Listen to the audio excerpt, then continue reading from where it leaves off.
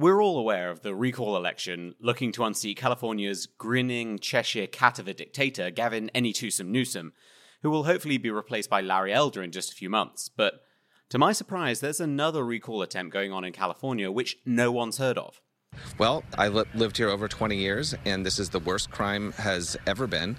Just people being robbed. It's just a lawless environment. Go into any Walgreens. Two groups in San Francisco have raised almost $1 million to try and recall the city's district attorney, Chesa Boudin. As San Francisco descends into almost complete lawlessness, in addition to needles and human feces in every direction, people are saying that the George Soros-funded DA needs to go. But when we dig beneath the surface just a little bit, we find that Chesa Boudin is far from your average run-of-the-mill privileged white radical leftist. I read his Wikipedia page and it blew my mind. Let's take a look. I'm Ian Haworth, and this is The Ian Haworth Show.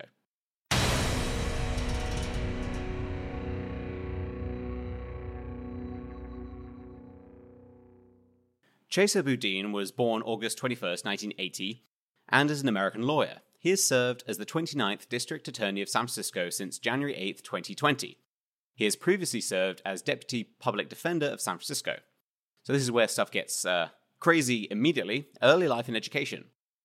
Boudin was born in New York City to Jewish parents. His parents, Kathy Boudin and David Gilbert, were Weather Underground members, both convicted of murder. So the Weather Underground was a radical communist and anti-imperialist militant organization founded on the Ann Arbor campus at the University of Michigan, described by the FBI as a domestic terrorist group. Just lovely people. The FBI said the Weather Underground organization, which took credit for the bombing, is the same radical group which was responsible for the bombing of the U.S. Capitol in 1971 and the Pentagon in 1972. His parents were arrested for murder in their role as getaway car drivers in the Brinks robbery of 1981 in Rockland County, New York. His mother was sentenced to 20 years to life and his father to 75 years to life for the felony murders of 2 police officers and a security guard. Shocking that he doesn't care about police officers all that much. After his parents were incarcerated, Boudin was raised in Chicago by adoptive parents Bill Ayers and Bernadine Dawn, who, like his parents, had been members of the Weather Underground. William Ayers, a former member of the Weather Underground, a group that during the 70s claimed responsibility for at least a dozen bombings, including the U.S. Capitol and the Pentagon. His relationship with President-elect Barack Obama, of course, became an issue. Boudin reports that he did not learn to read until age 9. Kathy Boudin was released under parole supervision in 2003. But if you were to listen to how Chesa Boudin describes it, you'd think he was the victim. More than half of Americans have had a family member behind bars. I am one of them. My name is Chesa Boudin. Growing up, I had to go through a metal detector and steel gates just to give my parents a hug. My mother spent 22 years in prison, and my father may never get out. Prison visits teach hard lessons. I learned that our criminal justice system is broken. Boudin descends from a long left-wing lineage, Wikipedia adds. So his great-great-granduncle, Louis B. Boudin, was a Marxist theoretician and author of a 2-volume history of the Supreme Court's influence on American government. And his grandfather, Leonard Boudin, was an attorney who represented controversial clients such as Fidel Castro. Boudin entered St. Antony's College, Oxford on a Rhodes Scholarship in 2003. What makes this so hilariously hypocritical is that Chesa Boudin, an outspoken leftist, was all too happy to take a scholarship paid for by Cecil Rhodes, a man despised by the left. University city of Oxford, anger at this statue has rekindled. Looking down from the facade of Oriel College is Cecil Rhodes, one of the most controversial figures of Britain's imperial age. At Oxford, he earned 2 master's degrees, one in forced migration, probably being applied to homelessness now in San Francisco, and the other in public policy in Latin America. He earned his Juris Doctor from Yale Law School in 2011 and began work for the San Francisco Public Defender's Office as a postdoctoral fellow in 2012. Early career. Before law school, Boudin traveled to Venezuela and served as a translator in the Venezuelan presidential palace during the administration of Hugo Chavez. So then we get to the District Attorney of San Francisco 2019 election. Boudin was elected San Francisco District Attorney in the 2019 election, defeating interim District Attorney Susie Loftus. Boudin campaigned for the office on a decarceration platform of eliminating cash bail, establishing a unit to reevaluate wrongful convictions, I'm sure Kamala Harris was delighted by that part, and refusing to assist immigration and customs enforcement. In an interview during the COVID-19 pandemic, Boudin questioned whether the nation can, quote, safely continue in the national system of mass incarceration. Why do we need to take people to jail for non-violent offenses if what they really need is drug treatment or mental health services? And of course, now if you go to San Francisco and look on the streets of San Francisco, it's just endless drug treatment and mental health services in every direction you look. Then we get to the tenure section, which has some pretty wild parts in it. So Boudin was sworn in as San Francisco District Attorney by San Francisco Mayor London Breed, who is also awful, by the way, on January 8th, 2020. Shortly afterward, Boudin restructured the management team by firing 7 prosecutors.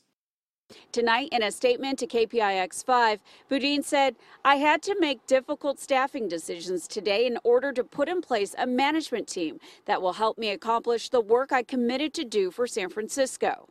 Boudin announced in February 28th that his office would no longer seek charges for contraband found during pretextual traffic stops and would not charge status enhancements that increase jail sentences, such as those imposed for gang membership or for having 3 strikes, with the intent of diminishing racial disparities in policing and sentencing.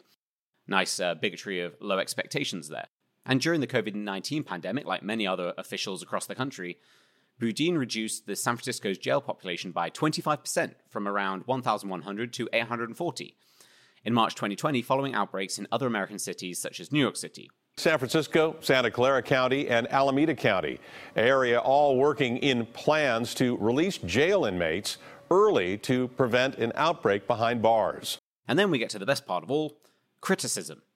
Boudin has received criticism for the increase in specific crimes, particularly burglaries and murders, during his tenure. Boudin has theorized that the rise in burglaries in neighborhoods such as Bernal Heights is due to economic desperation from the COVID-19 pandemic and the shift of targeting from tourists to residents and small businesses. Oh, so that's okay then. And we also have a section, Release of Repeat Offenders. I'm sure this has nothing to do with crime.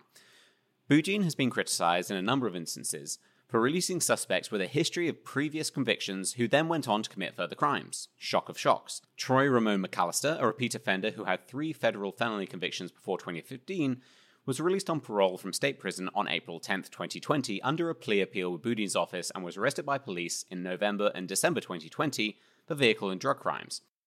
Boudin's office declined to file new charges against McAllister, and then on December 31st, 2020, that's just a few days later, McAllister struck and killed pedestrians Hanoko Abe and Elizabeth Platt while driving a stolen vehicle. San Francisco's District Attorney Chesa Boudin is being blamed by some for the deaths of 2 women killed in a hit-and-run on New Year's Eve.